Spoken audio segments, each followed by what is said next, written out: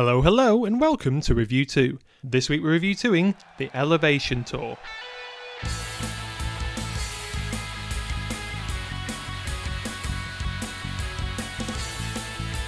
Let's rock. At one point he says, "Beautiful day." Does he? The baggiest trousers in the world. Yeah, this is the best Streets has ever been, I think. What better way to connect with the audience than to actually make them physically part of the show? Hello and welcome to Season 4, Episode 7 of Review 2. Today we'll be continuing our journey through the story of U2 Live. My name's Tyler, here with me is Jonny. Say hello, Jonny. Buongiorno. We are two bespectacled U2 fans, we love talking about that too. We are your hosts and today we will be discussing the Elevation Tour. When I look back, this is where it all began for me, with All You Can't Leave Behind, obviously, the first album I ever bought, and then shortly after watching, on Channel 4, the amazing live performance from Boston. This is, for me, a very weird experience reviewing something that feels so fundamental to me. Yeah, I know what you mean. There's kind of like a there's kind of like a pin in the map at that point. That's where it all starts. Yeah, it's kind of the epicenter. Yeah, it all kind of comes back to that. If we go before then or after then, that it's always kind of linked in our minds. I think because this was the first time we could live through a U2 phase. Yeah, and know what was going on. And as we've been saying pretty much every week, U2 fundamentally a live experience. All You Can't Leave Behind is a great album. I absolutely wore it out. But that companion gig and taping it and making sure I could watch it a lot of times, that really is what solidified my early love of the band and wanted me to go out and find all the other earlier live gigs and things like that. And, I mean, we don't want to break down the set list too early, but this is a good gig in terms of it points in lots of different directions. There's allusions to Pop Mart, there's allusions to Zoo TV, even Zooropa, obviously all their early stuff. So it's not something that is neglecting really any particular era of U2, except maybe the very, very early stuff. But I guess I Will Follow's in there. So yeah, I think it's about moving on and take that old U2 thing of just take what you need from the past. You know, all that you can't leave behind. Exactly. You know, very fitting in that time. This does seem like a real high point for me in U2's career. They seemed on top of the world in quite an undisputed way at that time, and it's always disputed now. And they were, as they said at the time, reapplying for the job of the biggest band in the world. And the thing is, much as a lot of people would like to talk down Bono and the band, it's very difficult to dispute that they were the biggest band at that time. I mean, the impact and the love for All You Can't Leave Behind across the globe, rightly or wrongly, we've reviewed it. We know it's not a perfect album. They were ubiquitous. You know, you couldn't turn on the TV without hearing, or radio without hearing "Beautiful Day."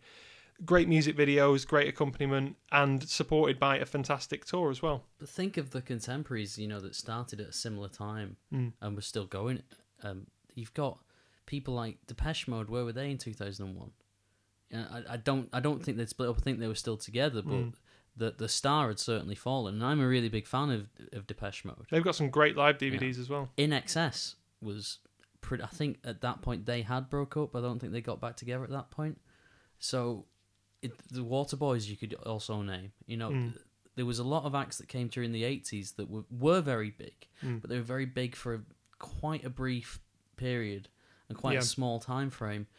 And we're also not talking necessarily about, you know, that these bands are bad or anything. It's just in terms of the sheer influence and impact.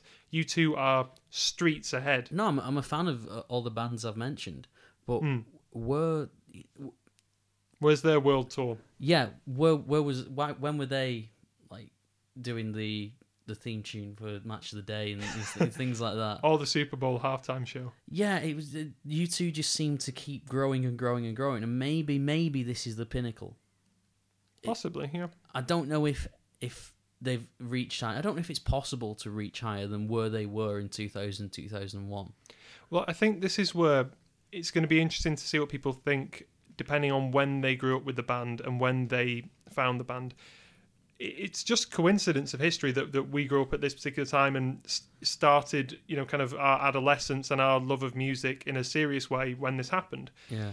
But this just might be just another gig to another U2 fan who actually thinks, oh no, actually I really like Zoo TV a hell of a lot more. That was the pinnacle. Or I really like the Joshua Tree, and Everything Past Rattling Home is not interesting. So it's going to be weird because, as I said, these seem like definitive versions of these songs to me. I know every single, nerdishly, I know every single movement of each camera angle and the little kind of quirks when Bono raises his hand, does a little jive or movement or something, when Edge moves forward slightly in The Fly. It's crazy. Yeah, it felt like a brave new world in a way, because going into the new millennium. And I think for a little while into the new millennium, everything did feel like you'd started afresh, and it felt modern and very sci-fi. Maybe that's just coming through my eyes as a child at the time, but even when I look back at that time frame now, I feel like the 90s didn't really end when 2000 hit. The 90s ended more in 2001, around like that 9/11 thing. I feel like that's the pinnacle moment, isn't it? It's two very different cited. worlds. So this is seeing out that old U2 world. After that point, we reach a much more cynical, much harsher, much crueler, much more violent world, really. Although, I guess, to try and put some kind of positivity on that from our angle, it also imbues a lot of these songs with not just a general kind of sense of, keep on going, walk on. It imbues them with a actual contemporary event that either needs to be worked through and got over, or you just end up circling back and back in a horrible kind of phase of melancholia. So yeah, it was a different time. Although obviously those events have not taken place just yet. We have other kind of traumatic events going on in U2's very immediate band life, principally the illness of Bob Hewson and then his death. So is it worth talking about that now, or I think there's going to be various points in the show where we end up discussing all those ideas. So I think we'll. Should we get onto the stats then? Well, yeah. Well, there may be people at home who have never heard of the Elevation Tour. Think of all those young Review 2 fans we saw in Twickenham, who still in their teens. So let's just discuss what the Elevation Tour was. So after the 90s and Zoo TV and Port Martin really pushing what a live show and a concert could be, U2 decide to go a little bit more intimate, bring the show back into arenas. So the Elevation Tour was a worldwide concert by the rock band U2. We're getting very fundamental here, aren't we? Yeah. It was launched in support of the band's 2000 album, All That You Can't Leave Behind. And the tour visited arenas in 2001. U2's return to basics in pretty much every sense. Maybe, and maybe not. I think at least as a surface reading, that's pretty accurate. That is accurate, but like we always do, we'll unpick and complicate. So do you know when the tour started, Johnny? No, I said I don't do the stats for this week. Fear not, I have stats. The tour started on the 24th of March 2001 and ended on the 2nd of December 2001. So really, quite a short little tour. Yeah, refreshingly short, actually. Yeah, only 3 legs. Okay. And so a tripod of a tour. 113 shows. That's a lot of shows for such a small amount of time. Yeah, quite intensive, I guess. And it was very intensive on the band members, particularly Bono, as we'll discuss. It's really kind of describing quite a really triumphant time in U2's career, but also a very tragic a hard-won time, I think. Yeah. There's a lot of high points, but also a lot of heartbreak at the same time. And also, I get really, really knackered flying back just, a 2-hour flight from anywhere, something like that. Yeah. Bono flying back and forth and back and forth. How much of a physical toll is that going to take on you? Yeah. But it did all work out well in the end, as the tour made $143.5 million. That's nearly 200 million in today's money. No, that's more successful than Pop Mart then. But yeah, the expenditure was a lot less on this tour. Smart. Very, very smart. But if someone said to you, "All right, I've got a job for you. You need to go and play all these gigs. Yeah. Start in March, and you don't finish until December. But you are going to get £143 million. Think about it. Yeah, you know, I mean, I don't have any songs to play, so... You had worse days. You could write... I reckon you could write songs. Yeah, okay. If we had from now till March to prep it... Yeah, maybe we could get a couple of terrible songs together. But yeah, like, that's a... It's a big earner. It really is. So, where are we talking about on the Elevation Tour? We are going to be discussing the Boston, Massachusetts show, which was released in about 2002. It was... I've got released in the 26th of November 2001. So... This may have been the last U2 concert to be released on VHS. Maybe. I've never even... I haven't even thought about that. I've never seen got on DVD VHS of it. Well, I guess I had the VHS, which I recorded off Channel 4, but that's about it, really. But it was recorded over a few different nights on the 5th, 6th, 9th, those nights I of wish June. they wouldn't say that. Yeah, it does sort of ruin the illusion a little bit, doesn't it? But then we're doing that anyway, aren't we? Yeah, when I was a kid, I used to watch this and Slain, like, just back to back all the time. And when I started to realise between the shots in Slain, at one point it was dark, and then the next it was daytime again. I was like, I really didn't want to see that. It broke the illusion for me, and I'm still not fond of that shot. And I know which shot it's in. I think it's in Sunday Bloody Sunday. Anyway, that's a different gig. So the gig we're talking about today is in the Fleet Center, also known as the Boston Gardens, a very, very famous arena in America.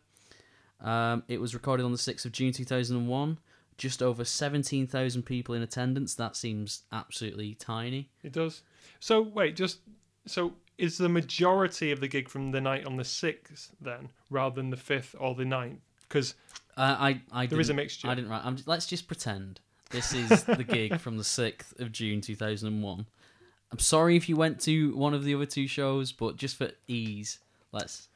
All right, yeah, there we go. Yeah, why not? Okay. So we've already said that they decided to do a much more basic show, much more basic stage set. When Willie Williams designed a stage, he didn't really know where to go, did he? Well, there were a lot of different specifications that were being considered. The main thing being that they wanted simplicity and rawness, and Williams was a real fan of that. I mean, much as I love Zoo TV and Pop Mart, you can only go so far in that direction, and I can't think what the natural stage is after Pop Mart. I mean, what is that? Play a gig on the moon? I think it's just implosion. Exactly. So it makes sense. Once you've taken it to that extreme, strip it all back.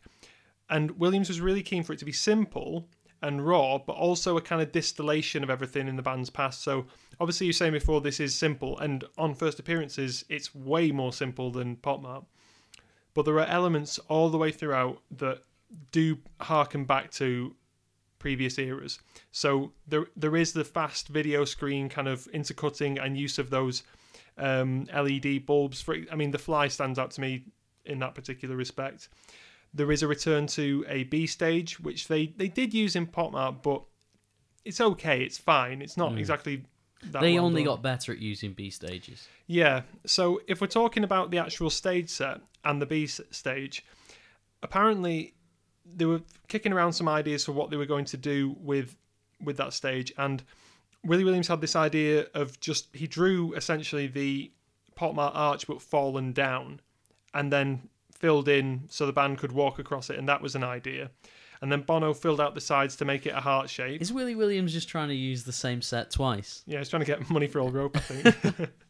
So Bono thought, here we go, this is him sticking his oar in and saying, let's make it a heart shape, which makes sense for the album and everything. And then it was Adam, apparently, who suggested that if it's a full filled out heart shape, then it'll look good for a bit, but then as soon as the band utilise it, Larry will just be left stranded at the back, which wouldn't look very good. So he said, let's take out the middle, fill it in with fans, and the rest is history. It seems like such a simple concept, but it's such a good reinterpretation of the B stage, which by that point had become a real rock and roll cliche. And it also means that you don't have to do that thing, again, I'm basing this on U2 show, where you walk out to the B stage and then go cheers and then turn your back and walk and turn your back on the audience. You can utilise the whole thing, and boy, do they utilise that runway all the way through the gig. Yeah, I've heard fans complain about pretty much every U2 stage going. I've never heard of them complaining about this one. No. Even the way I think the fans were it was. I think it might have been a lottery if you got to go in the Ellipse. If you had a general admission ticket, I think it was a lottery. I thought the Ellipse was for the first 1,000 people, and that's why during the Vertigo I think that's tour, what it we became. Got it. Yeah. But a lot of people don't like that because, say, if you're working that day... Yeah, exactly. Or you've got childcare or something. It's weighted towards people who... with naught to do, basically. Yeah, we've nothing to do. So it punishes people for having jobs. And so there's a lot of people who don't like that system. And I know Bruce Springsteen does a lottery for whatever his stage is, and a lot of people cite this as being the way to do it. I'm just imagining Bruce on stage now, with a big bingo kind of caller thing, pulling out numbers. Number 36. That sounded more like a wrestler then or something. I don't know which wrestler. Maybe. Who goes? Ooh, yeah. Yeah. Is that Macho Man Randy Savage? The Macho Man. I don't know why I give you... Wow, Tyler's hurt his throat by pretending to be Macho Man. Oh, not so macho anymore, are you? Not an easy impression to do. No. Well, you have a bit of a drink, and then we'll move on. Oh.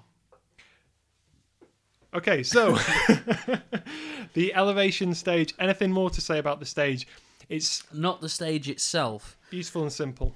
One thing that Willie Williams was concerned about is that they'd started with Zoo TV and Pop Mart having a lot of things to look at, having something being very visually interesting. And because they are pretty much in the round, which is the theatre term for being right in the middle of the audience, there was fans behind the stage. It was felt that a lot of times fans are just going to be looking at each other. Yeah. Because there's a little stage there, but that you can see straight past them to the audience. So what Willie Williams did, and he won an award for this actually. Yeah.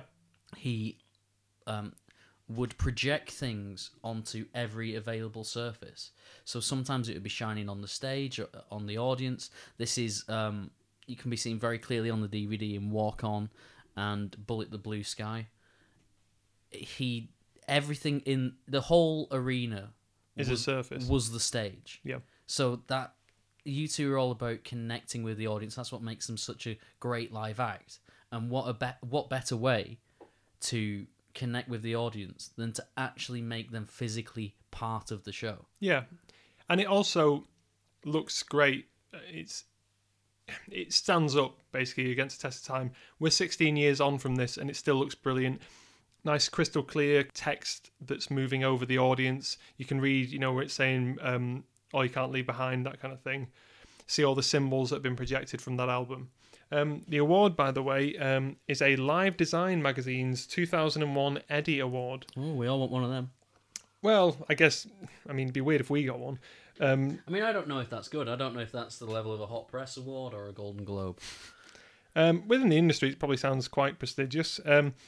So the award stated, while U2's current Elevation tour is striking in its simplicity, as we've mentioned, Williams created an almost complete amalgamation of lighting and video by using the entire space of each arena as a projection surface. So, yeah, it's really innovative.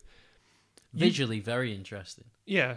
You'd want Willie Williams to be working on your tour if you had the resources and saying, just put these ideas to use.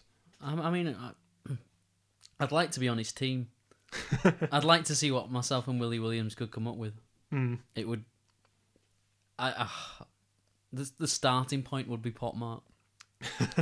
and your costume. And that as a starting point is quite a statement. Tyler Mart. That would be awful. Review 2 Mart.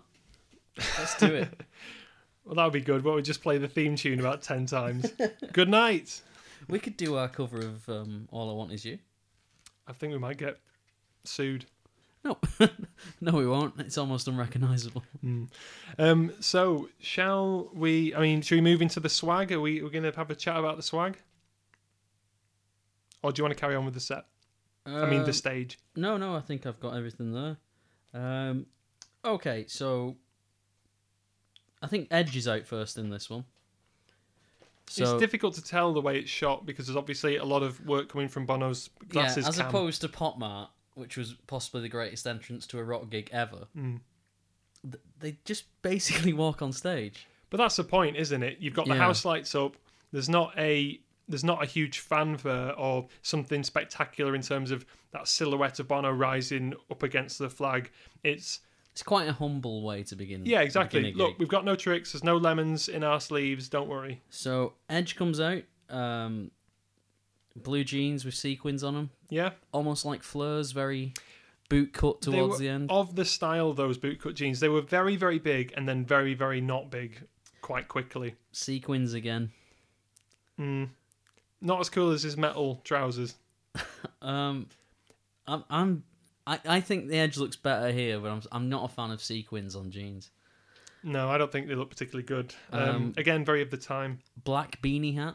Yeah, nice hat. And a red 7 shirt. Yeah. The number did change, didn't it?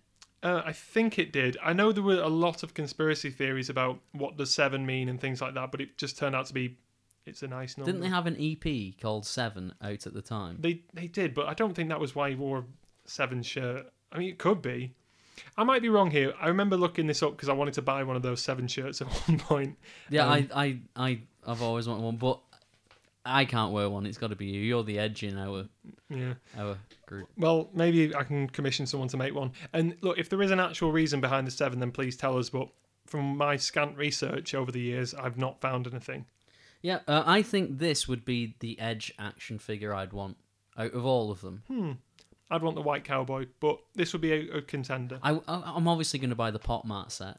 Hasbro, if you're listening, you're going to make so much money out of us. just bring this out. So yeah, I'd have the whole Pop Mart set, all the different outfits, the lemon, and wouldn't that be a great play set? We are older, too old for toys, is what I'm saying. That's not a toy. It's a collectible. It's a collectible action figure. And then I come in and you're on the floor, like just going like pew pew. With 64 points of articulation.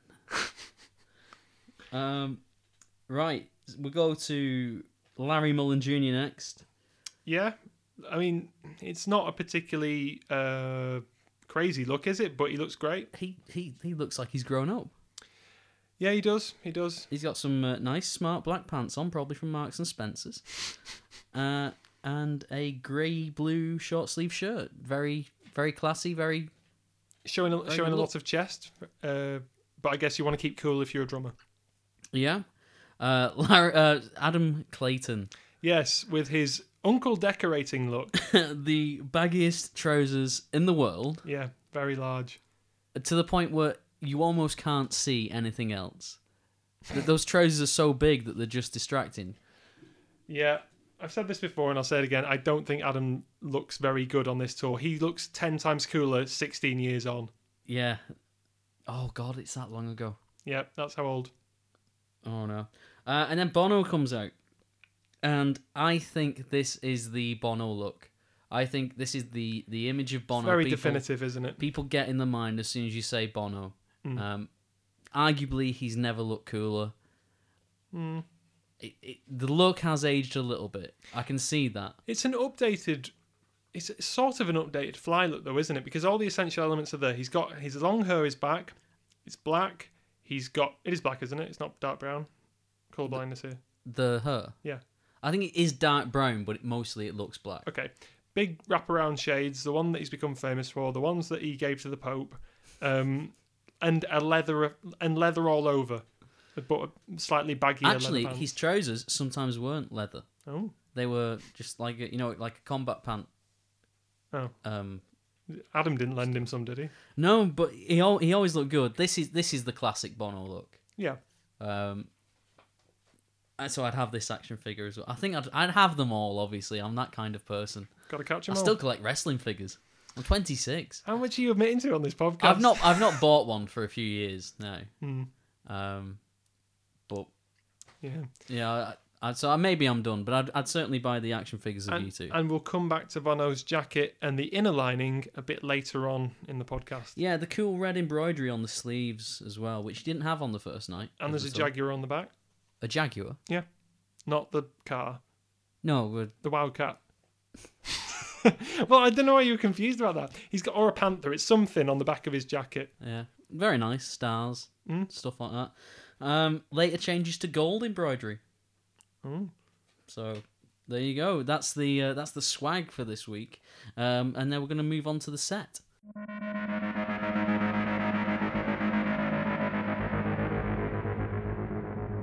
Okay, Tyler, so do you want to take us through the set list to Elevation? Okay, so no pomp and circumstance this time. They go straight into Elevation, then Beautiful Day, Until the End of the World, Stuck in the Moment. Stuck in a Moment, isn't it? Stuck in a Moment you can't get out of. It's a needlessly long title. Yeah. Then Kite, Gone, New York, I Will Follow, Sunday Bloody Sunday, In a Little While, Desire, Stay Far Away So Close, Bad, Into 40, Where the Streets Have No Name, Bullet the Blue Sky, With or Without You, The Fly, Wake Up Dead Man, and finally Walk On. Yeah.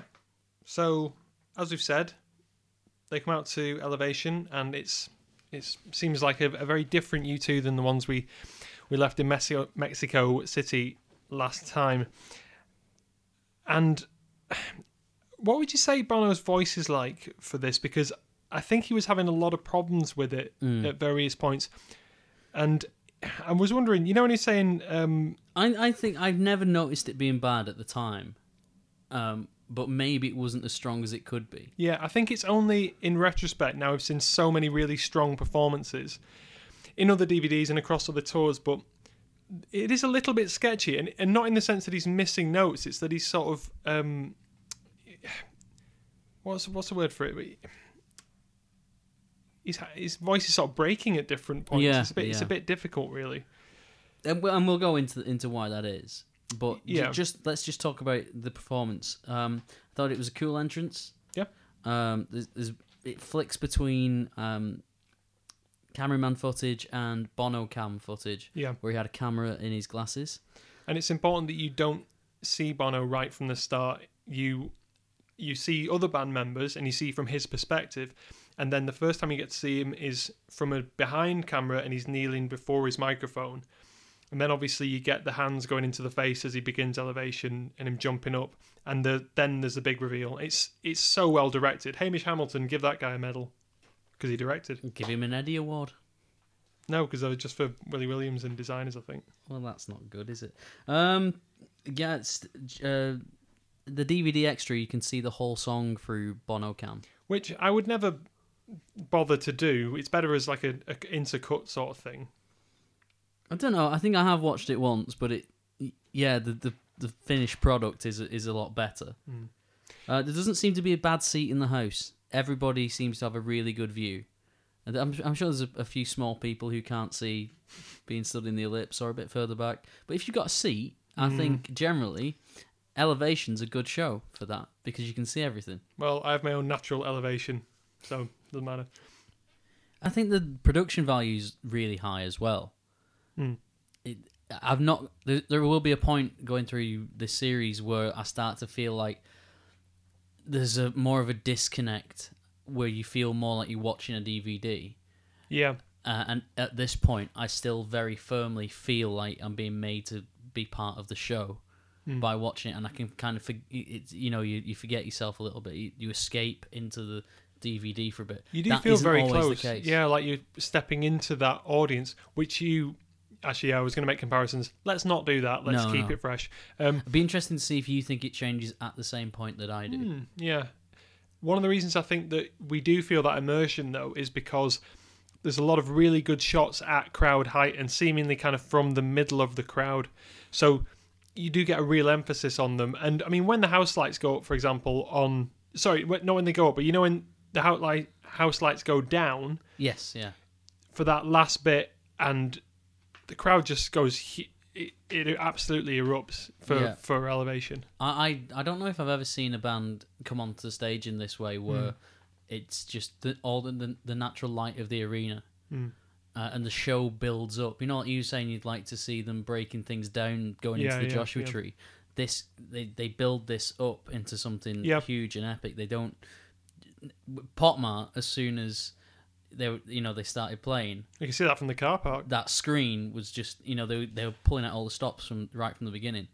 They start out in a very kind of low key way, and I like Larry smiling. I think he's really having a good time and enjoying playing the new stuff. Yeah, and it just seems like a completely, I'm not going to say a different era of U2, but this kind of stands alone because you've got U2 with a new, fresh album, fresh sound, still inviting the best bits of the past with them, and a real confidence as well because they know this material is good. It's been adopted by radios. People aren't in two minds about this, thinking, "Oh, is this too ironic?" It's just absolutely it's classic a rock show. Yeah, exactly. Yeah. So yeah, I think it's a great start to a gig. Yeah, I've nothing bad to say about it at all. I mean, even the little bits where Bono's voice is kind of faltering works perfectly because can't sing. Yeah, is in the lyrics, and they don't bail out; they go straight into "Beautiful Day." The crowd are absolutely all over this. A double header, yeah. I was trying to think, why do I like this version so much more than the version that I saw at the Joshua Tree? And it must just be that context. You get all that vitality and energy from it. I think because it's engraved into your mind. We've watched this so much. Vinny says, it is. I watched this with Vinny 2 nights ago. Yeah. And he feels like this concert is just every little bit of it is engraved onto his mind. He knows every little sound, every little noise Bono makes. He knows like all of it from start to finish, and there's never a point where he'd think, "Oh, I don't know what's happening here." Yeah, even little tiny movements and gestures, like I can't describe the movement Bono makes when he says, "You love this town," and then sort of gestures to the audience, but I know exactly when it's coming, and it's brilliant. And we will hear from Vinny at some point because I did carry out a very candid interview with Vinny because it was his birthday recently. He mentioned this actually. Yeah, and I saw him. I was like really confused. Like, when did you do this? Surely I was around. Well, the party was a bit noisy, so we needed to go somewhere a bit quiet. And so I don't know when I'm going to drop that in. Oh, is this Vinny's birthday? Yeah. I thought this happened in London. No. Oh, right, okay. Just the other night about Elevation. So whenever that turns up, or if it already has done, there's a bit more Vinny for your book because everyone was clamouring for it. Yeah, but back to Beautiful Day. Bono seems a bit reserved at first. That doesn't last forever, but he does. He's approaching this quite gently, like he's still trying to figure it out. He's not putting his all into it, which isn't a bad thing. At one point, he says "beautiful day."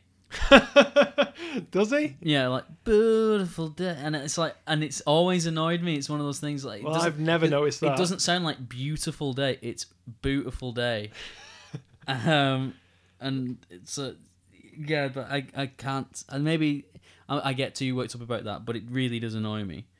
Bono knows when to tease the audience with the heart-shaped stage. He starts walking onto it and like doing that back and forth rock that he does.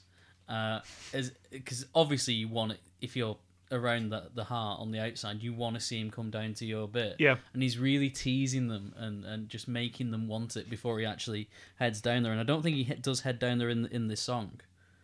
I'm not sure. I can't say exactly because it all kind of blends into one in a sense. He keeps looking like, and the camera does a good work of making it seem like he's about to walk down there.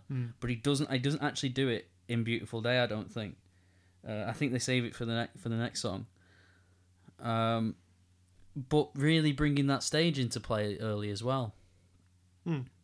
So that's good. But now let's go until the end of the world. Oh, and I want to say before we start this, I felt bad about missing Bono spinning his guitar around his head in the last episode in Potmart. So yeah, that's such a highlight, and I can't believe I forgot it. It's so brilliant. Makes me nervous, that. Yeah, but that's what's good about it. There's a bit of jeopardy there because, I mean, we all know that a U2 show will have certain choreography and things like that. Does he throw that in the audience? He drops it at one point, but I don't think it goes. Maybe it goes to the audience.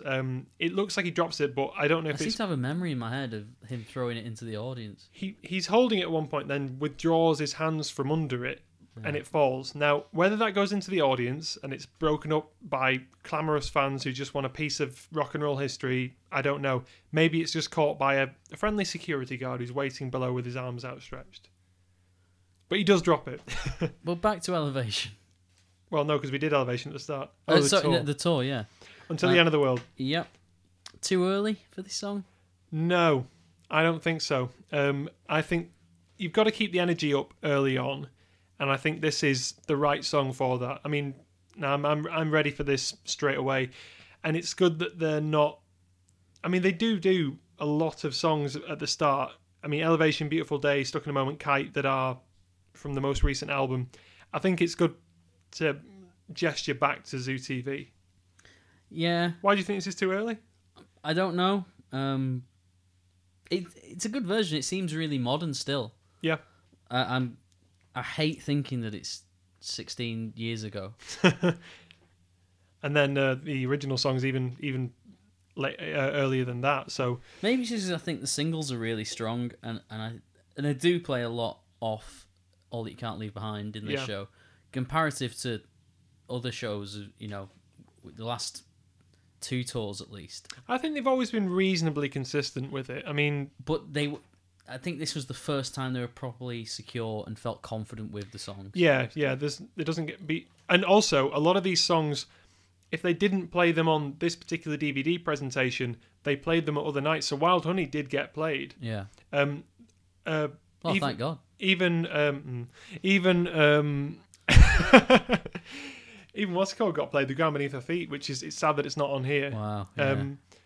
But I think pretty much all the album, and I might be talking rubbish here, but I think it's only maybe When I Look at the World that didn't get played, which I love, but didn't get an out. Even Peace on Earth got a flipping out, and I'm not a fan of that, to be honest. The duel has developed here and is actually better than it was at Pop Mart. Yeah. Because Bono actually gets knocked over.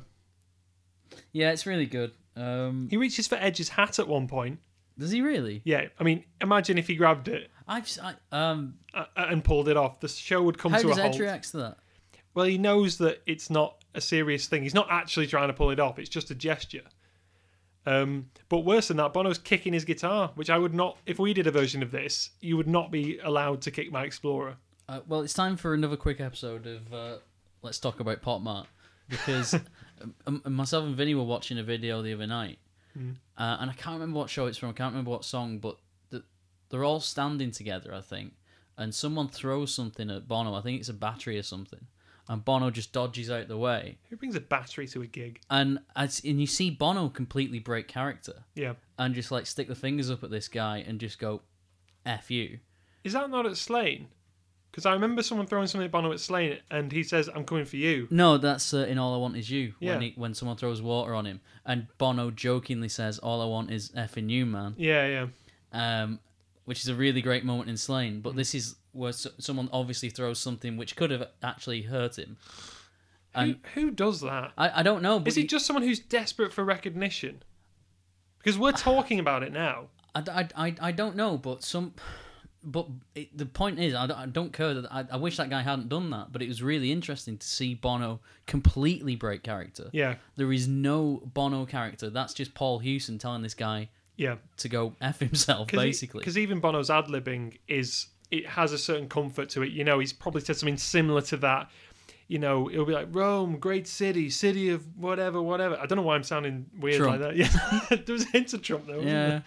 Like, but he'll do the same thing in Paris and the same thing in Berlin or whatever. Yeah, but with different. But this things. was it's a side of Bono I just hadn't really seen before. So that was interesting. And if you've seen that, and I'm sorry for being rubbish on the details, but a very interesting moment to actually see the anger inside Bono. Well, he should have been done for battery assault, that guy. Well, that's enough of Let's Talk About Pop, and back into... Have we finished with Until the End of the World? It's a great version. I've not got that much more to say about it. Possibly my favourite version. I think the duel is better in this. And yeah, a lot of the time it's difficult to not say Well, this is my favourite version, so there we go. Yeah, let's go with definitive because it's different Yeah. than favourite. But they probably meet at the same time. Though. So, Stuck in a Moment You Can't Get Out Of. Stunning rendition. Yeah. Really, really good. And this is where I started to question: are we seeing U2 at the peak? And it'd be very interesting to see what older fans and newer fans now think of this. To see if this still stands up, or if it is just because of our generation, our time. Yeah. That this seemed really, really cool. See, I would like this song to kind of take the place. Obviously, it wouldn't do on the Joshua Tree tour, but I'd like this song to take the place of some of the older standards, like Still Haven't Found What I'm Looking For example, which just seems to have been played so many times. Again, great song, played a lot. Stuck in a Moment is as good of a song for me. It's not really played that often now, is it? No, that's what I mean. Yeah. But it's a number 2 track. It's great. It's got a lot of soul to it. It's probably my favourite out of about a collection of a few songs where U2 get a bit more soulful. It's probably my favourite example of that. And Bono's taking his glasses off as well. Yeah, they don't return, I don't think. Not even for the Fly. No, they don't, do they? No. That didn't last long, did it? Maybe his glaucoma wasn't as bad then. I cannot comment on that. I don't know. I just know he's got glaucoma. That's the reason he tells people. He used to tell people a different reason, I think, unless it's the same reason. Well, maybe he didn't feel like admitting that early on. I mean, there's nothing to admit, but maybe he just didn't want to talk about it. So this is the first time in a U2 show, I think, where they've tried to do this. You know, the up and the down. Yeah. In terms of tempo, where I didn't notice it and I just got swept along for the ride. Yeah. I never thought there was an unnatural part of this DVD. And in pretty much every single one that we've done, there's been parts where I've thought that pacing doesn't quite work, or I don't really get why that song is there. Overall, they've all been great shows. There's nothing where it's ground to a halt or anything like that. But this show does feel natural. But then I have to ask the question, is that because this is the kind of blueprint from which I judge all other U2 shows? But it seems perfect. Maybe it's because Bono launches into this song with so much character and, adding so much to the start. It's got so much energy. You don't realise this isn't a big rocker. Yeah. Then they go into Kite. Yeah. And Bono, I have a one-word review of this, and that's beautiful. Yeah, stunning. It's... That intro really sets up the song well, and U2 do a bit more patter than they do normally on this whole gig. And Bono's obviously saying that it's about a father or a son or someone you're trying to let go of. This seems to me to be tied up so closely with Bob Hewson. Letting go of someone that you don't want to let go of. And this is something I talked to Vinny about, actually. And this is quite a personal memory for Vinny, so I hope he won't mind me. We should probably check this with him before we put it out. Okay. But he was telling me about a time when his childhood dog, which I think was called Belle or Blue? Blue. And she was a greyhound, and she was lovely. There was a time when Vinny came home and his dad had said that they'd had to put the dog down. And he went up into his room and he just listened to... Well, he watched this version of Kite 6 times in a row, just bawling his eyes out.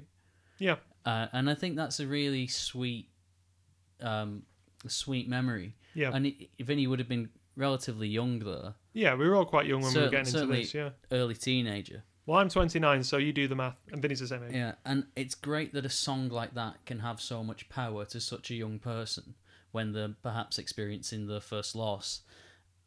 But I think this song could have the same impact on someone aged 60 who's lost a lot of people before. There's a lot of experience and innocence in this one song. Yeah, definitely. You get a great combination of both of those two, elements of life. Well, this feels like a song which is very confessional in its tone. It feels like there's no irony here at all. At all. Very early on in the show, we only really get that sincerity later on in something like Please in Pop, for example. Or maybe Sunday Bloody Sunday, or there's other examples. But this is very early on to get this, and it does feel like there's a real rawness to this performance. And this song might, if you just look at the lyrics on paper and haven't heard the song, it might seem like, okay, maybe slightly general, possibly even if people are being critical, a bit generic. Who's to say where the wind will take you? You can imagine that line being butchered by someone terrible. But but it's perfect for this. It has a campfire song quality to it. Yeah. You can imagine a guy with an acoustic guitar and just, playing this. Well, Bono actually having the guitar and actually we can hear it. Which is quite nice. It's a really good song. It's just a shame that they've got so many good songs that they can't play all the good songs in a show. They could if they stopped playing some of the standards so much and stopped being bothered about. I don't think we're convincing people about this. I don't care, right? Right. Sidebar, okay. I like Queens of the Stone Age. I remember seeing them on the Era Vulgaris tour, and they didn't play No One Knows and a lot of their big singles. And I remember people walking out the gig, going on and on about the fact that, oh, they didn't even play this, they didn't even play that. And not every person, a lot of people who I overheard saying, oh, they didn't play No One Knows. Deal with it. Well, James don't always play Sit Down. They have, I think they have 2 songs that they normally finish with, and they ask the audience which one they want to hear. And it's complete, which... Well, you're giving the decision to the audience then, so you're sort of removing blame for yourself, which is quite clever of James, I guess. Yeah, but I think Sit Down still gets played more because it's, a more well-known track. Yeah. Particularly when I've seen them at festivals, that's when they... Sit Down always, there's always a better song than Sit Down. Sit Down was very popular, yes, but there are much better James songs than Sit Down. Yeah, I think there's no band should ever be beholden to play a particular song. Like, not really. Yeah. I mean, I guess if someone says like you should play that at every single gig, then I never want to play it again. If the exception is if you're a one-hit wonder band, if Chesney Hawkes comes out and doesn't do I Am the One and Only, something has gone wrong. But if you're, I don't know, Sum 41, you shouldn't have to play Fat Lip or In Too Deep or something. No. So I think it's the artist's decision, and you deal with it. But yeah, a Kite is a song that could feasibly fit into any U2 show.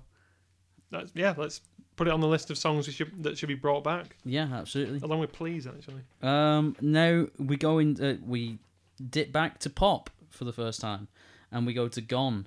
Yes. Once again dedicated to Hutch. Yep. Michael Hutchence of INXS. Let's rock. Just what a great that was a song. very Brent way of introducing let's rock that. And roll. Get the guitar. I'm ready. She's ready. Okay. Well, did you notice? Stop Brenting. So, did you notice Edge's guitar switch colour in this? No, I'm not as much of a guitar nerd. Okay, well, let's get nerdy. Because I've just read my notes, and apparently when I've put "Let's rock," I've gone, "Oh, let's pop." Either or is good. So there were different versions of this song, obviously because this is shot over a few different nights. One of which Edge had a tantrum in the middle of, because the band, and people will have different explanations of this, but some people say that Larry was finishing the song off too early, they were wrapping it up too much. Another source says that Edge said, well, we murdered the song, so that's why he had a bit of a fit about it. But do you remember at the end, it shows him stringing out his guitar and slamming it, and then he throws it on the floor and then gives it a kick. Not a particularly, I mean, as far as Appetite for Destruction goes, it's a starter, not a main. But I mean, it's weird that they left that in. The decision was that we wanted a bit of rock and roll energy, so we'll leave that in. But it's just a bit confusing because the version that they're using for the actual soundboard, for the mix that you hear when you watch the DVD, is good. It sounds great. I'd actually say I prefer this version to the version from Pop, because I think there's some bits of it that are more clear. Edge sounds better in it. Yeah, they clearly reworked it and figured out how to play it. Well, this is when they were doing that whole revisiting the songs. They were just about coming to the end of the remix cycle for Pop, a mere 4.5 years later. Well, it didn't have to be done, but this is a really good arrangement of this song, and it's great, and it is funny to watch Edge display that emotion, because usually, and particularly in this DVD, he's quite subdued most of the way through. Yeah. Now we go to New York. Very interested to hear your thoughts on New York. Why is that? I've just got a place in New York.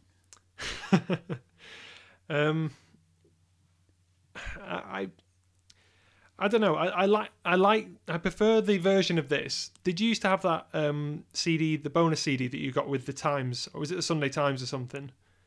Where there's live versions of this. I Will Follow. What? Laughing at my notes. Okay. Why are they similar? No, Okay. but go on. Well, I prefer the version that's on there, personally speaking, and I like. The main thing that I remember about this is obviously you get the black and white, which is a really cool transition, and you get the bit at the end where Bono seems to be channeling Frank Sinatra by going ba ba ba da da. It's sort of like a U2 meets Frank Sinatra mashup, Right. and I like it. It's a great version. I like the main riff. So yeah, go on. Go on. What are you going to say? Well, there's a bit of a story attached to this. Put my feet up. And because they're playing New York. In Boston, yeah. It reminded me of a time a couple of years ago when I went watching a band called Catfish and the Bottlemen in Liverpool. And I went with my friend Brad, and we are at the bar getting drinks, and there's this studenty guy with his back against the bar. Bear in mind, everyone's trying to get to the bar, but he's just stood there with his back against the bar talking to his circle of friends and saying... I'm so proud of them, coming back home, playing gigs to the hometown crowd. Can I just interrupt and say, if there's swearing in this, can you self-edit, please? I am going to self-edit. Good. And I'm just so proud of them. And my mate Brad, who isn't really one to mix words, just looked at him and right in front of all his friends just went, "They're from Wales, you see." And you just saw this guy get destroyed, in front of all of his friends. And it deserves him right for standing there. But I just wanted somebody in the audience to be, when you two are playing New York in Boston, just go, "It's Boston, you see." So that's what it reminded me of, and that's what was really funny. But it kind of kills the audience. Like, I don't know. Maybe New York can only be played in New York because it seems too strange otherwise. Yeah, I mean, maybe this was one of the songs that they just really enjoyed playing from the new album. I think when you've just written the album, you might not have that clear hindsight that you'd get 10 years down the line and think, well, we're going to play that, not that. But I don't think you go to Denver and play Viva Las Vegas. Yeah, and they've not played Miami on the next bit, so... Yeah, it just seems strange, and it didn't come across as a very good song. This is one of the only songs that don't transition well off that album. I do think it sounds good, but it is I don't know, I think it sounds good, and I actually like the looming sort of shadows that they use in this as well. I think that's pretty cool. They should... I've honestly put here they should have played Wild Honey. What song would you have liked though instead? When I Look at the World. Fair enough, yeah. That would have been amazing. Or just some other deep cut off a different album or something like that. I don't know. I'd have to think about that. I assume Edge is playing an Explorer here because I've just put Explorer. Yeah, well, all right, okay. He's also got a great effect. Glad I was able to break my own code. He's got what code's that? Because I've just put Explorer and I didn't. I didn't know what it referred to, so I was just guessing that. Get Sherlock Holmes out for that one. Yeah. Edge has got a really good effect on his guitar that sort of it doesn't really come across as well on the record, where the guitar note slightly I don't know if the word would be modulates, but it basically wavers. So he's playing it and it goes, it sort of wavers around a little bit. I mean, go back to the DVD if you want to hear it. Don't rely on that. That is followed by I Will Follow. Bono with a guitar for I Will Follow. Bit weird. Yeah, first line, why has Bono got a guitar again? ! Weird slow bit in the middle. Oh, I love that bit. I think that's great. I think I can't remember this. Can you remind me? Well, this is where they have a lot of energy in the start. Somewhat channeled actually by Bono, kind of miming with his guitar. I mean, but it may as well be an inflatable one. So he does that nice middle bit where he's saying, "Edge, ring those bells, let those bells ring Edge. These bells never going to get old." And I think it's nice because this is the first time really that we've gone right back to the start in this whole set list. And, First song from the 80s. Yeah, but I mean, but right at the start of it, I mean, you know, it's so early on, and they talk about the Paradise Theatre, or Paradise Club that they used to play 20 years ago. So I think that's why they want to do it, because obviously this is a song they would have been playing there. It's brilliant, and again, it's a version as good as this is that is actually better, I think, on that bonus disc that you got with the Sunday Times. I think it's a Sunday Times. So great version. I mean, considering it's a song that they've played to death so far, it seems fresh. It seems great. I'm very happy with it. Sunday Bloody Sunday. When this started, I was just sitting there thinking, this is a really weird set list. Because it's not as if I was sitting there looking at the set list, I was writing them down as they happened. And I don't think that had ever struck me before. It's a bit all over the place. Obviously, they've made way for a lot of new songs. There's not a story being told here. But the songs, I think that's it. The songs from the back catalogue that they have played don't really have any intertwining theme. They're playing hits, they're playing good, and they're playing big hits. Well, I mean, I think they were happy to have the hits to fall back on, considering they felt more on solid ground, whereas with pop it was all a bit more experimental.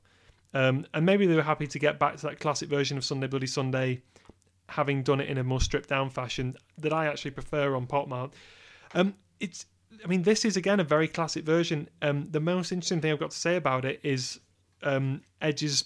I always notice Edge's strumming pattern when he's doing the muted bit, and Bono saying "Wipe your tears away," and I think this has the get up stand up bit in it as well. This is the bit where someone throws something at Bono. This is where I've seen it. I did this like 2 weeks ago. I have no memory of actually watching some of this. But yeah, this is the bit where someone throws something at Bono, he flicks the V's, and he says F you.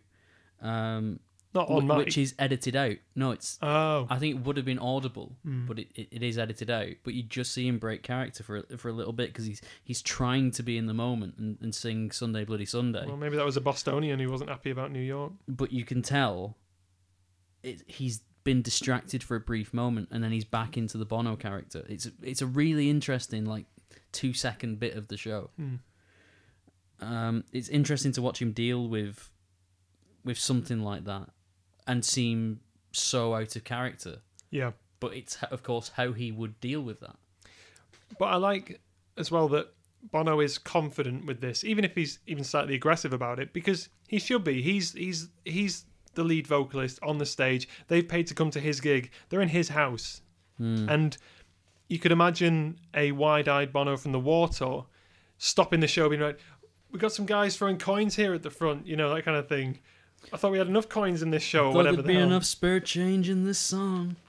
Yeah. I mean, that is about the I think I've done a Bono impression on every episode this season. Well, long may it continue. By the time they get to that get up, stand up bit, stand up for your rights. Get up, stand up. No one needs a rendition. Don't forget the light. Yeah. Get up. So anyway, basically, they're just building the audience here. They know something big's about to happen. Yeah. They can do whatever they want at this point, because the crowd are just eating out the palm of their hand. It's that one guy. They're basically just playing this because it's a hit. They're not playing this because it's necessarily important or relevant to the show. Would be a few months later, but at this point, they're just playing it as a hit. It's got no real emotional connection, which isn't a bad thing. I'm not saying that as a bad thing. It kind of works. It's interesting to see this song in such a different light. I prefer this song when it's made more relevant to a particular context. Right, okay. I mean, so I prefer, for example, the version at Slane, which I guess we'll get to. Because that feels far more charged rather than being just, here's a song. Yeah. So the tone of the gig shifts a little bit now as we go into, in a little while, as Bono explains about this being the last song that Joey Ramone ever heard, which you may like to talk about because you're more into the Ramones than I am? Most of what I know about this comes from this gig and Bono saying that intro. It was emotional, definitely, to watch this when I was younger, because I really, really did and do love Joey Ramone, and it's so great that those two worlds collided at that point, and obviously had a good relationship. There is, oh my God, I'm going to say this again. On the Sunday Times bonus CD, there is a version of U2 doing I Remember You, which is a great Ramones song, and a really, really underestimated one, and you can feel that the original version is great, but when U2 covered it, as they did on this tour, annoyingly not on this DVD... They cover it like they'd written the song, not trying to sound like the Ramones. Exactly, yeah. I mean, the original Ramones song is great, but it's sort of bubblegum punk in a way. But Bono brings out that beautiful natural melody, and Edge brings out the chords that work there for that song. And it's such a simple song on paper that you could breeze past it and not think, wow, that's incredible. And they bring out the beauty in it. So anyone who's never heard that version, please go and find it, because it's so good. Yeah. One thing I love about Bono is, and U2 actually, they are very accomplished musicians. They are one of the biggest bands in the world. They are bigger than the Ramones and the Clash and a lot of their idols. Mm-hmm. They have reached, pinnacles beyond that of the people they listened to as teenagers. They've sustained it in a way that none of those bands could. But they still seem like fans. They still make, when they talk about Joey Ramone, they still make Joey Ramone seem the bigger person. Seem like the bigger icon. It's like they're still trying to achieve something. And I think for me, in terms of the bands I'm into, that's very unique. I don't know if I feel like that about any other artist really. And I don't feel that that's false modesty. I think it would be the easiest thing in the world to say, well, that's just Bono, false modesty. He does think he's bigger than them. If it is false, he convinces me. Well, that's what I'm saying. He convinces me too, and I don't think he's joking about that. I think he does. And maybe even more over time, he's become a lot more humble in certain respects. I mean, that interview he did recently with Zane Lowe, he's, out of the band, the most critical of the Joshua Tree, which everyone there at that table is saying, I can't believe you're being critical about this. Although he is being critical of his own lyric writing ability. I guess in a little while, this song, Bono, I think you can see him really trying to do justice to it. You can see him He's pushing his voice. He's trying to be the performer. And I think now it's the time to talk about Bob Hewson, or at least to start talking about that. At this time, Bono, after every gig, was flying back to, I think, London, where his father was in hospital. He was. I don't know if his father was in Dublin or London. I think it was one of the two. Regardless, he was, after every single gig, he was flying back from America to go and be by his father's bedside. And he obviously was exhausting himself. He was burning the candle at both ends, flying there and back, doing appearances, doing promo for the tour and for the album. And this is why Bono's voice at times does completely give out on him. And I think there was one or two shows just before this, where his voice had just basically completely gone, and the audience carried Bono all the way through. Well, he talks about that at the gig, doesn't he? He says, and my voice is back, and it's like Bono gets a lot of flack from a lot of people, even U2 fans. But this is even us sometimes. Yeah, this is him really, really putting in a shift. Yeah. I think this is why we like Bono, because we know he's the kind of person that will do this. He has a huge personal tragedy going on, but his band is absolutely on top of the world. They've got a sold-out tour, and he doesn't want to let anybody down. He doesn't want to let his father down. He doesn't want to let the band down. He doesn't want to let the fans down. He completely goes above and beyond at this point. And when you see him in subtle, emotional moments like in A Little While, you just get to see that this is all taking its toll on Bono. As much of a character as he likes to present, the physical human being behind it all, it's just too much on him. Yeah. And he is very close to breaking down and very close to tears at a lot of points on the show. But I think this is the first time in this show where you see it. Yeah, I think you get a mix of that throughout the show, of him being a rock star, got his glasses on, jumping up and down, and then a rawness and a quietness, and him pushing through and making sure his voice holds. And then later on, a combination of those two things in a way that I think possibly has never been matched live. But I guess we'll get to that. But this is, like, again, you two, all about interacting with the audience and being at one with the audience and seeing this, they're pretty much just as, as close. The audience is supporting Bono in a more important way than you'd normally get at a rock show. So my question about this song then is, would you like to see it put back into circulation, or does it belong too much to this time? This needs emotional weight. So if it's the right time, if something has happened, and it's all because you're almost asking for a tragedy to say that, but like if it fits and if it's the right song at the right moment at the right time, like it was here, then yes, I'd love to see it. But I wouldn't like to see this being played as a shell song. I enjoyed seeing Sunday Bloody Sunday played like that because it's very unique. You don't normally see that. And it's a good song regardless of that. But this is it's just a little bit too poetic, a little bit too emotional of a song to do that. And I guess the initial song is quite quiet and insular. It's a song about a hangover and a relationship as well. So it's not transcendent in the way that Sunday Bloody Sunday can refer to other contexts and be updated in that way. Yeah. Then we get some introductions, which is a bit late considering how many songs we've got into the gig, but nevertheless. Now he tells us. I've been standing here all night and he hasn't even mentioned who we're watching. Is that... Oh, right, that's a member of the audience. I thought you were doing a weird impression of Larry or Adam.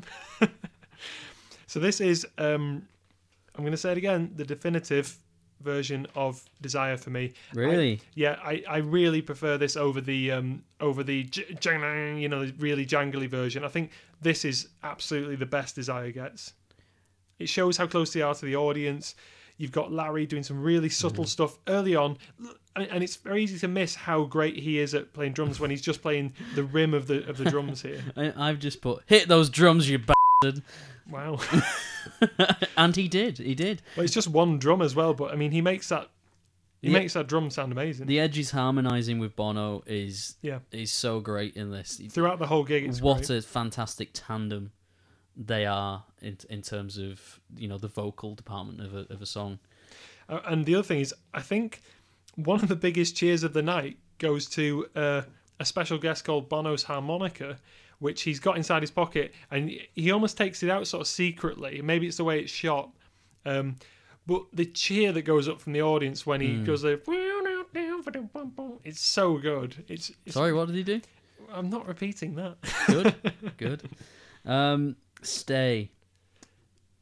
It's difficult to talk about because... Yeah. Now, on the Zoo TV podcast, I said that Stay at that show was the definitive version of this song.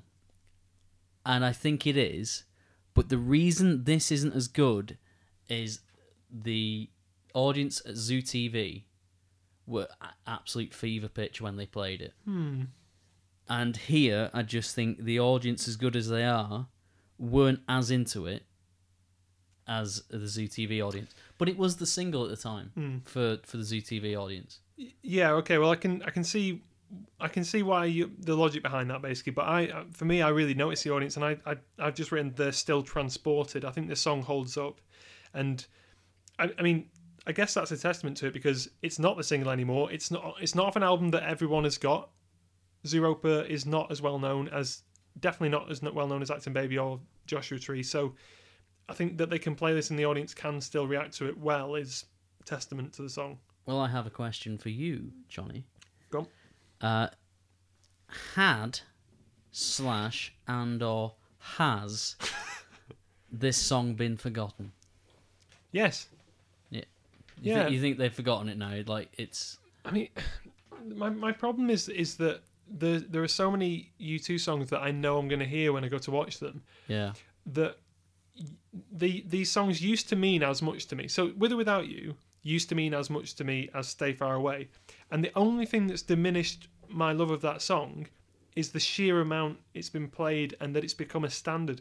I hate this idea of standards.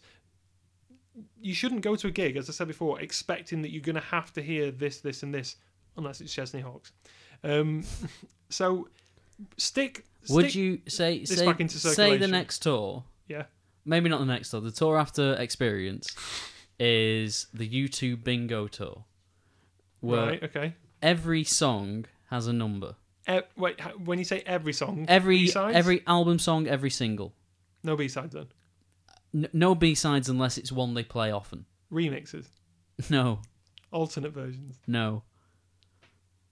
Go on. Right, every album or single track, okay? They've all got a number. Duets. Each number is put into a big bingo spinner, Mm-hmm. a bingo drum, and they play the set list by going to the drum and picking the song out. Yeah. Would you be interested in that tour? Okay. A scaled down version. Yes, a bit. But I mean, the problem is that's going to be an absolute. Nightmare. Yeah, I mean, to play live, because they won't have remembered how to play a lot of them. But right, so just use your imagination, right? Mm-hmm. Would you be interested in seeing that tour? If it could all be worked out... With the caveat of, can they play every song well, then yes. The only problem with that tour is that there would be no way of linking everything together apart from the motif of randomness and chaos. Yeah. So they called it, the Chaos Bingo Tour. Which is a great name, then that would be fascinating. Yeah, my only problem is, knowing my luck, I'd get With or Without You, Still Haven't Found What I'm Looking For, Pride, Bullet the Blue Sky. yeah, then Pride again.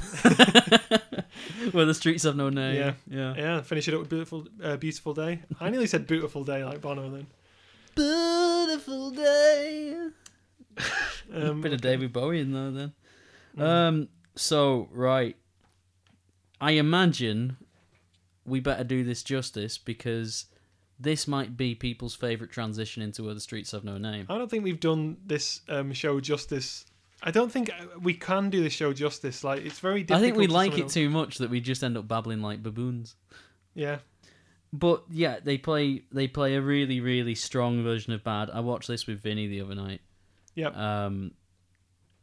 It's so good. And this is where I think both the heart and the lights really, really come into And their they own. shine those when they turn those big stage lights on. Yeah. And you've got a lot more of a sense of them using that space really well and projecting onto the audience. I mean, yeah, it's just there's so many moments in this which are very difficult to describe that just seem so. I need another word for definitive. Undisputed. It's not really another word. I mean, you wouldn't get that in No, maybe not. No. Memorable. I don't know. That version. My thoughts. Oh, we're still doing Bad and 40, aren't we? Yep. Yeah. I just every time I watch it, I'm very sad that I wasn't there. I think that there are always special moments in a U2 show, but there are special moments throughout the career. Yeah. And this is one of them. Yeah, and there's a few different ones that occur during this whole transition. Because I kind of think of this as 3 songs rather than one song made out of 3. The bit where Bono's got his hand in the audience and they're holding onto him and supporting him, and then him kind of not struggling, he's sort of fake struggling away from them. And his singing is nowhere near as polished as it is on, say, Wide Awake in America. You can feel the emotion. Yeah, and the passion. That's when he's going and saying, he must say no about 10 times in time.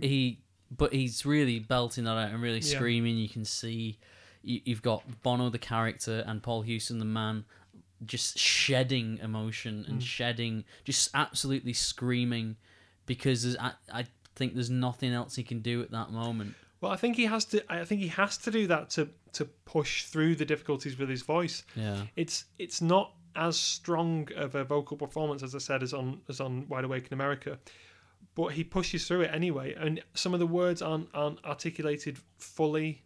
I mean, which is thematically useful for this podcast, considering how it's gone.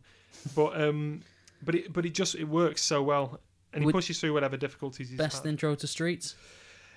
I was wondering about that. I think the transition is, I mean, that little stepping stone of 40, that nod to the Mm. past, and then into Streets. Yeah, this is the best Streets has ever been, I think. And the moment when Edge's those notes come through, it's not just that they start playing the main riff to Streets, it's the doo doo. It's so good. Whenever I run, I imagine I'm Bono at this moment, and running around that heart. Just that's another thing. If I could have my ideal U2 entrance for me to do, not Bono, I would have to come out in my lemon yellow boxer's gown, shadow boxing. But instead of going onto the Pop Mart stage, I go onto the Elevation B stage. It's very convoluted. Run round, yeah. The things and then would be you changing. go It's like a dream, really. up a mini elevator onto a flag of the EU. Kick one off. Yeah. I tried to think of as many little adjectives to describe this this moment, because I couldn't sum it up. This seems like the most... I mean, I'll just read the adjective I've got here. Triumphant, unapologetic, but also naive, confident, yet joyful, epic. It's so good. Yeah. It's I was so struggling to to sum it up. sum up my feelings for Streets, so I picked up the booklet from the DVD. Great DVD packages, by the way, much like the two we've talked about previously for ZTV and Pop Mart. Inside the booklet, there is a little foreword to the DVD. By Danny Eccleston. And his last stanza in the basically summed up how I feel about Streets and about this DVD in as a package. Yeah, well, take it away. So this is the final stanza. Maybe I'll live to see something as exciting as Bono legging it around the walkways loop faster and faster as Where the Streets Have No Name begins its spine-tingling work. But I doubt it. That completely sums it up for me. It's absolutely stunning. The production, the mixing, the interaction with the audience. This is such a good, complete package. Snippet, special moment. It's up there. They may never have reached higher than this. Yeah, I was trying to think of a live moment that's even better than this, and it's very difficult to think of one. And it is sustained throughout the rest of the song as well. I mean, obviously you got Bono throwing his hair back and running around this. This would be a clip that if I wanted to show someone, look, this band is a live act, and you can't just listen to them on record. Good as Joshua Tree is, you need to see versions like this, otherwise you won't understand the experience. I was listening to Joshua Tree this morning, actually, and we've read recently that, but in the interview with Zane, with Zane Lowe, Bono says Streets is unfinished, and I think I can hear that. As good as it is, it's not like it's brilliant live. It's always been brilliant live, but on the record, little bit seems like something's missing a little bit, and I think mainly it's because you're not supposed to listen to that song on your own. You're supposed to listen to it with thousands and thousands of people. It's a stadium. Yeah. It's a stadium track. Yeah, it is, I guess. I mean, and it does really come into its own in that setting. I mean, it takes off really, and it's funny because Bono's got his arms outstretched at one point, and he's almost like a little miniature plane sort of soaring. It looks at one point actually like he's going to eat the microphone, which is a bit weird. But no, I can't really say much more about it. Next up, with the Blue Sky, we have a guest in the form of Charlton Heston. Boo. Boo, yeah. Well, I've got a little anecdote Big fan about of Charlton Heston, are you? No. For those who don't remember who Charlton Heston was, he was a very famous actor. I couldn't tell you one of his films, but... Ben-Hur. Right. Look, he was a fine actor of a particular generation. He turns up at Friends at one point and tells Joey that he stinks. Yeah. No, he doesn't. But... No, he does. No, well, Joey says that he stinks. Oh, don't ruin Friends for everybody. Right, anyway, but what he's being highlighted for here is his involvement with the NRA, the National Rifle Association, and his apparent credo that guns are never bad, it's only people that are bad. I have the quote here. Well, go on then. Let's hear what the old idiot's got to say. There are no good guns. There are no bad guns. A gun in the hands of a bad man is a bad thing. Any gun in the hands of a good man is no threat to anybody, except bad people. Which is a very pithy way of summing it up, and it seems like, okay, the logic there makes sense, but obviously... I think it's there's no logic there. It's completely contradictory. Well, he's saying that basically guns are neutral. It's just people that kill people. But we know for a fact that a lot of accidents happen with guns. You're much more likely to shoot a family member than you are a criminal. I would say if you have a gun, you're much more likely to shoot someone than if you don't. Yeah, let's take the gun out of the equation. Yeah. What's that? All our American listeners just left. All 5 of them. Well, look, I'm generalising there, but there's a serious point to be made here about. There is a serious point, but let's highlight that we're from the UK and we're very used to guns being illegal. Guns are terrifying, and pretty much no one having a gun. I saw an armed policeman at the train station at one point for some reason, probably no reason at all. But I was like, he's got a machine gun. Yeah, like only really over here, unless you're a very bad man, then it's only the armed forces that. Or unless you live in the country and have a big shotgun or something like that. Yeah, but for shooting. It's certainly not. It's not a big thing like it seems to be in America. No, and it's not something that. Thank God, it's not something that we will defend to the hilt and think is like a right that we have to have. So I guess the reason it's worth bringing that up is I think you two are, I don't want to call them brave, and I imagine that it is again a more left-leaning liberal audience there, but going to America and telling them that gun ownership might not be all it's cracked up to be is actually quite a daunting task. It's not something that is easy to do to Americans, because even certain people you think are the left in all different ways or liberal in all different ways, they'd be like, no, but I still have my gun and I still want to carry it and I still want to have it at home. So I think it's quite brave of them. On the plus side, this is about as political as this show gets.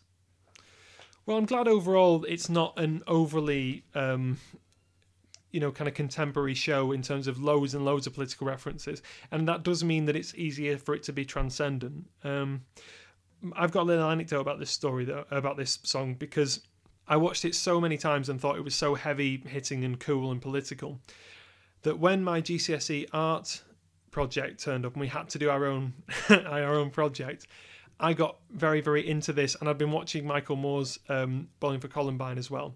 So I was politicised in a very aggressive but probably quite naive and stupid way. So I decided to show my anti-gun message via the medium of an art project, which was... Have you heard about this before? I think I remember it. Okay. So what I did was I took a box, which I think had crisps in it, like a lot of crisps, and I wrapped that in newspaper and paper mache and things like that, and then put lots of stats about gun deaths in America and covered it with loads of bullets and then loads of barcodes.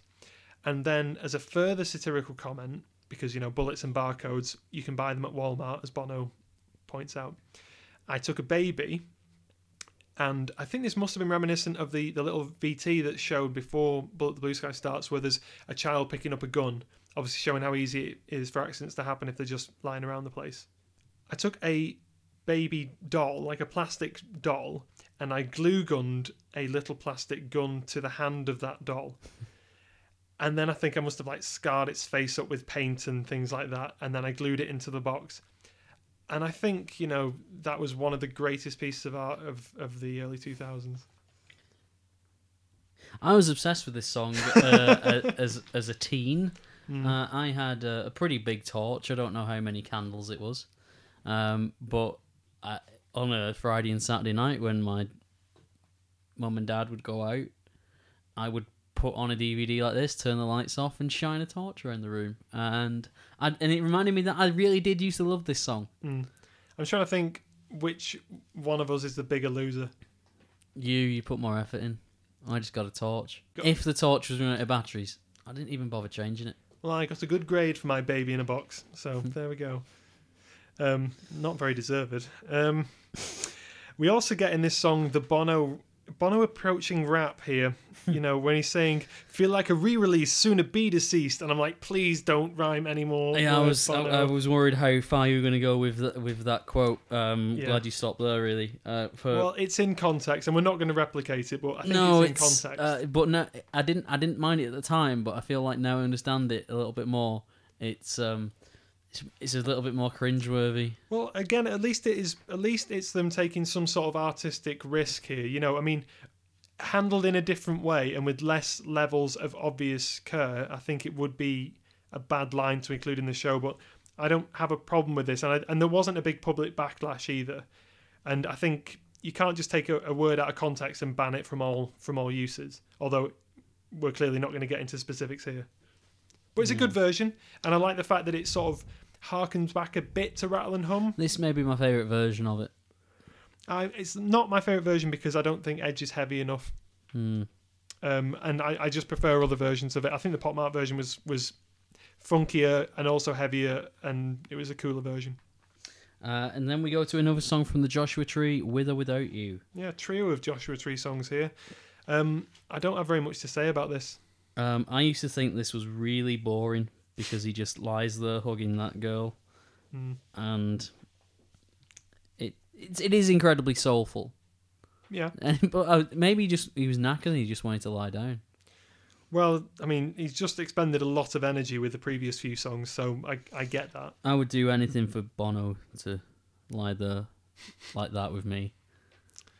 I really would as well. I'm not even like if the chance of it happening was, I would so go for that. It might be a bit weird. It might be a strange way to meet your idols.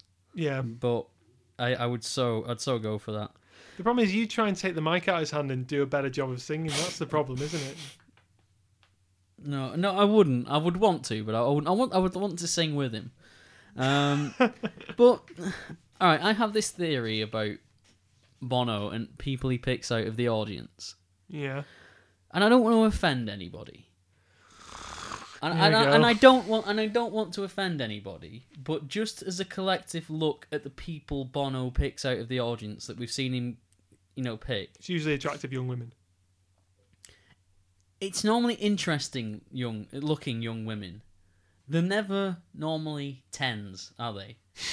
There might be a 7 or an 8, but it's never normally the kind of woman that looks like a model. It's not a fashion parade, it's a gig. No, it's not. But my theory fell down when we saw them on the Innocence and Experience tour. Because he picked out that blonde girl who'd been picked out like 3 times before. But I think she's sort of like a regular fan person who joins them on stage. Yeah, but then Bono just went, have we met before? Yeah, of course you know you've met before, Bono. You've been perving on her for 4 gigs now.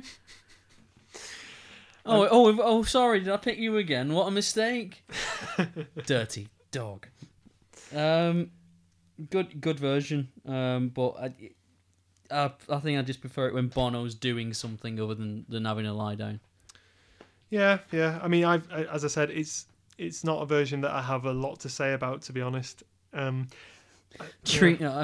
put here, I'd do anything for Bono to do that to me. Treat me like one of your crowd girls, Mr. Bono. That should have stayed in your mind and not flowing out of your pen. Right, well, let's turn things up to 11 and get back to some classic rock. Well, actually, I've introduced that prematurely. After a brand new introduction, which makes this probably my favourite version of The Fly. And that's beating the Zoo TV version where it was fresh, and you've got all the... Oh, God, actually, does it beat... That's difficult, actually. But even at this stage in the show, you're seeing that screen do something it's not done before. No. You're seeing a different part of the stage show. And we're, 2 songs from the end? Yeah. This is how much that small setting can do. Yeah. It's continuing to change. It's continuing to give you something interesting to look at. Yeah. And... the other thing is a lot of drama and action is conveyed by simple things. Just like that introduction, slowing it all down for a little bit, playing chords which are obviously from The Fly, but you're not using actual lyrics from it. So if I was listening to that the first time, I was thinking, this is familiar. What's this sound like? And then you obviously have Bono just breathing into the microphone, just going, at the start and jumping up. Very simple thing to do, but accompanied by a bit of video reinforcement. Nothing as big as Zoo TV, but a bit of video reinforcement. It called back enough. Yeah, it's just enough. Zoo TV, yeah. And well, the way he finishes with the silhouette of the fly on the screen. It's amazing. Yeah. Now, you're an expert in LED lights, Tyler, as we all know. Oh, God, here we go. Would that screen have been hot? If it Yeah, I guess it would. Mm. Yeah, LEDs do get hot, and it's 2001. I would imagine it got pretty hot. Maybe not so hot that it's uncomfortable. But I think that splat of the fly on the screen is a really clever little reference. Yeah. And I would much rather have Bono running around like a mad person. There's a bit, I'm sure, where either Larry or Adam looks over at him and Bono's got his mouth wide open because he's just running like a child around and around. And you think there's still all that vitality there. Yeah. So many different sides of Bono in the show. Just before we leave the idea of LED lighting, I Here did we go. find out a little bit more information about the Joshua Tree 2017 screen. It is the largest ever made. Which is what I said. I think it was 200 foot by 45 foot. Literally hundreds of feet. Interestingly, that is just about as tall as the tallest Joshua trees. And it is 7.6K. You know, you can get 4K TVs now. Mm-hmm. That is a 7.6K resolution screen. That's how sharp it was, and it was sharp. As someone who has worn glasses for the majority of my life, I may never have seen anything that sharp before. I'm not sure the human eye can appreciate sharpness beyond a certain point. Well, I was appreciating the hell out of that screen at JT. It was amazing. I mean, yeah, it was a brilliant way of doing it. Yeah, I like the slow start. This is really good. A lot of changes to this song as well. I'd have swapped this with Until the End of the World. Oh, in placing. Yeah. I think the thing is the spectacle of having Bono and Edge duel right at the start is Yeah. a good thing for the start of the show. And the stage, just giving, having something else to show off. Holding this back to this point is Yeah. great. But also this song has been changed. The key's been changed, or at least they've moved it around a little bit in terms of pitch, because Edge is not now doing the singing for the chorus. Bono's doing it, but in a different register. So, but it's great that they can switch it, and it still sounds great. I like both versions a lot, and that's very difficult to take a song that you like a lot, a song that was a very successful single, and just change it, and people still be like, "Yeah, this is great. I'm still going to rock out to it." Wake Up Dead Man.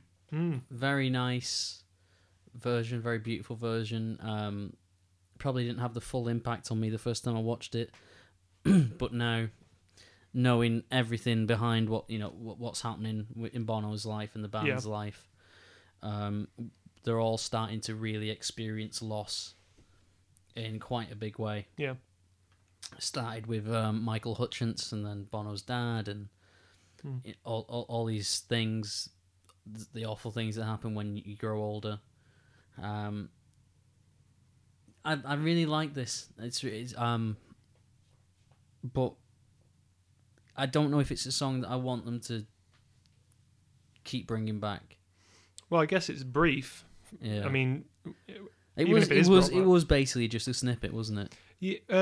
Yeah, actually, Yeah. It wasn't a very long version of it, and it was very stripped down. I think it's one of the songs I'm not going to be clamouring for them to bring back all the time, but if something happens, it might be a useful thing to bring back. Did you notice Bono's boo-boo in this song? He made a little mistake. Did he? He got Seven and Heaven the wrong way round. Right. So he said he's in charge of Heaven first rather than made the world in seven. Didn't matter, but Well, fair enough. And then finally, Walk On. Yeah. And really good book ending that you've got a song from the album starting and finishing it. Yeah, I think that works. I think That'd be something interesting to look at as we go forward to see how often that happens. I think this is a really nice non-traditional closer as well. I mean, much as I like 40 and a few other kind of U2 standards, I'd rather them end on this hopeful kind of joyous note a few more times. Either this or go for the other end of the spectrum, like with Love is Blindness, and go for the melancholy. Bono's t-shirt is absolutely soaked. I have put why don't they finish with this more often, and it's one of the has this song also been forgotten now? Well, played it on the 360 tour.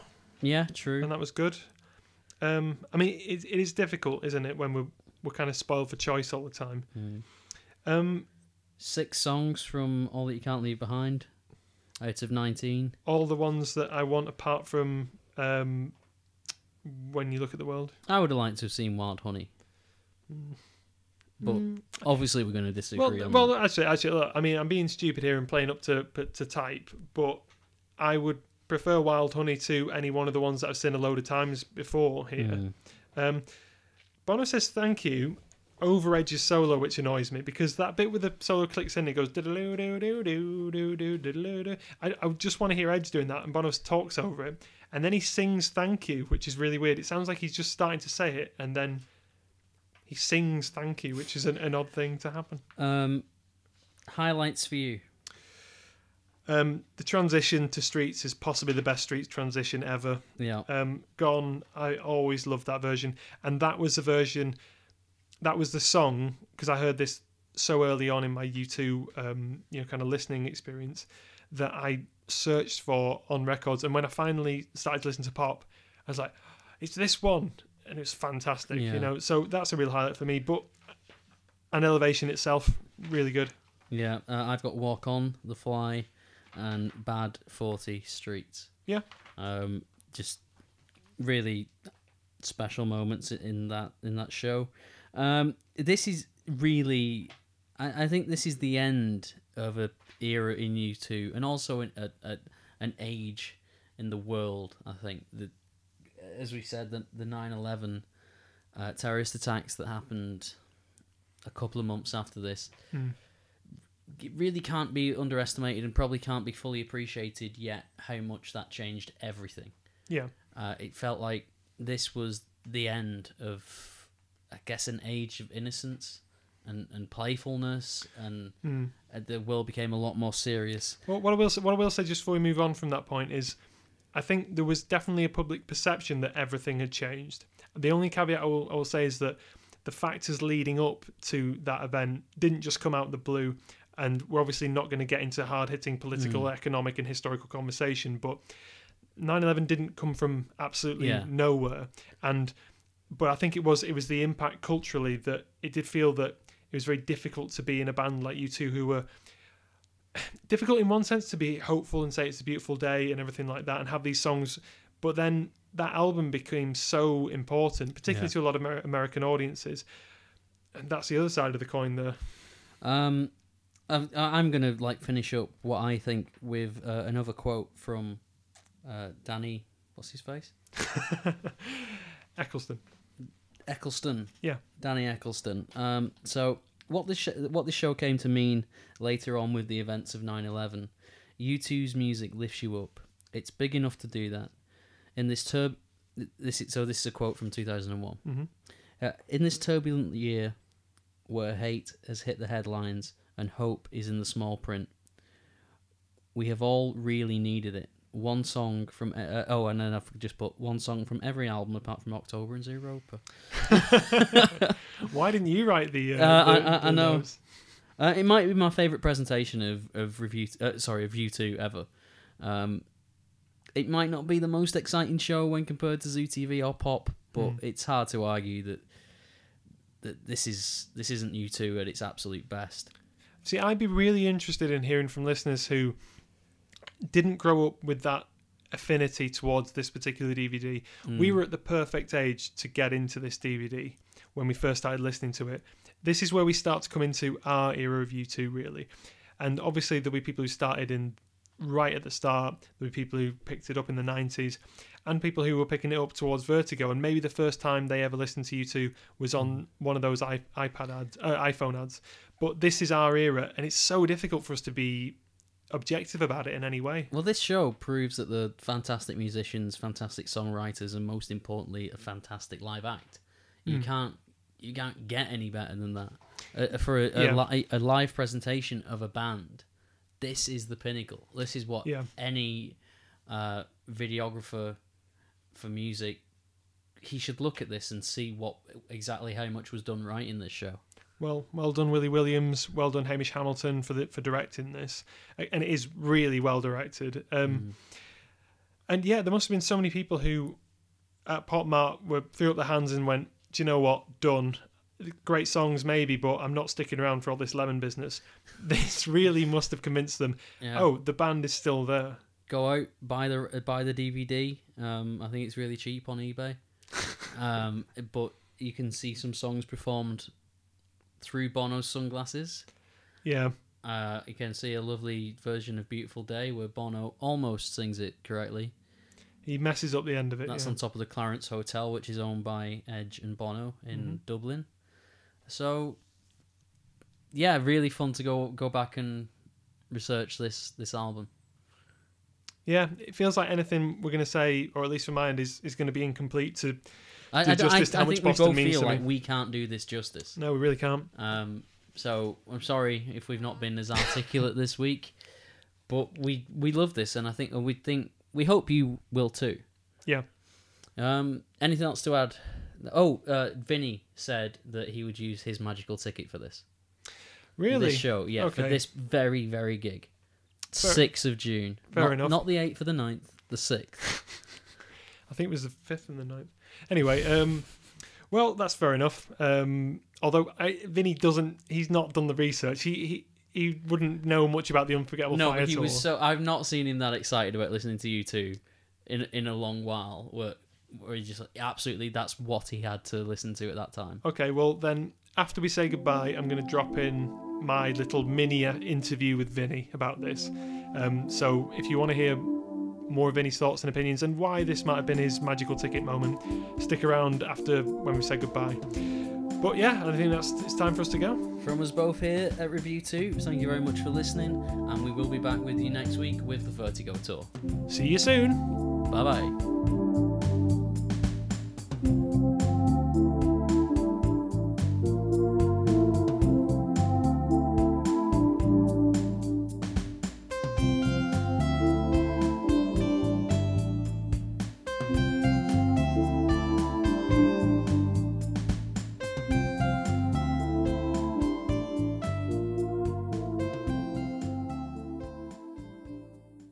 Hi there, thanks for listening to the show.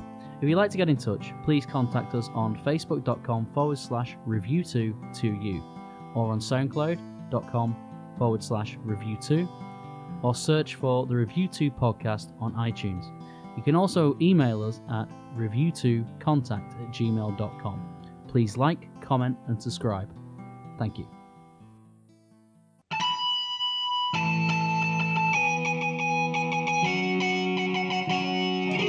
The first question that I would like to ask you, Vinny, is there a particular moment that you'd say that is Elevation? That's like the moment that stands out to me. So yeah, the finale, basically the walk on moment when all the text is protected on the crowd is like insanely powerful at the time for me, both in Boston and in Slane. Okay. In Slane, All I Want Is You is like a really powerful thing. But the thing is, Boston was the main one that Boston was the first Elevation tour. It feels like gig. That was the touchstone for me and you watching it. It was, yeah. So Walk On would be the one that you would come back to. Walk On's one, because that's obviously right at the end of the concert. It is, but there are so many moments in the Boston show that to get me kind of a bit emotional. That one always hits me though. Kite got me as well. Kite got me this time. It got me surprisingly because I didn't like it that much as a song beforehand. I did like it, but I wasn't like that bothered about the song. But then in Boston, it really caught me in some way. I think that the problem with that song, perhaps on record, is that it might be seen as a little bit generic. I.e., who's to say where the wind will take you? Who's to say what it is will break you? All that kind of thing. In worse hands, that could sound like a terrible kind of. Just sort of rock pop ballad sort of thing. Flaccid sort of song. Yeah, no, exactly. But it has a load of emotion at that gig, and I don't know. I think it probably relates to Bono's father at that particular point, but that's a conclusion I've come to recently.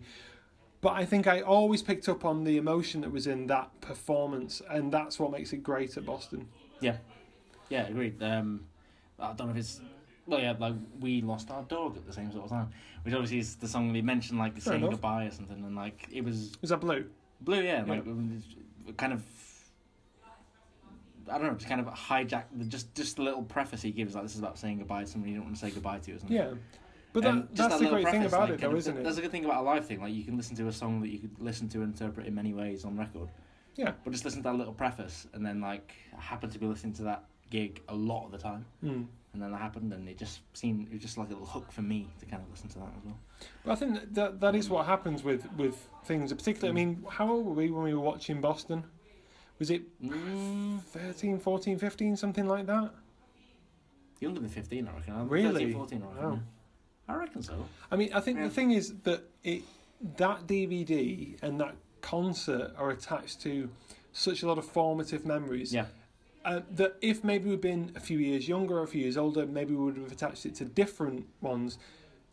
But for me, it seems like weirdly it's not my favourite, but it's the definitive U2 concert for me. It's what I always think of. Every time I put it on, it feels like a journey again. Every single time. Okay, so me and Tyler always go through the swag, the set, the stage, all that kind of thing. So with the swag, who do you think is the best dressed from? Best dressed? Yeah. Got a big edge on that. I think so. Number 7 t-shirt. Number 7 t-shirt, which I have tried to find a good replica of on the internet and failed. So if anyone can find me one, please send me a link. Or, if you're feeling generous, send me the t-shirt. And another one for Vinny, maybe. Large for me. And for me as well. For you. So, the stage, what do you think about the stage? I mean, The heart, yeah. Yeah. I think the stage is great. The 4 screens above the stage and the heart and the whole kind of heart compartment of the standing bit. Overall, it's simple, but it gets right to the heart of the audience, doesn't it?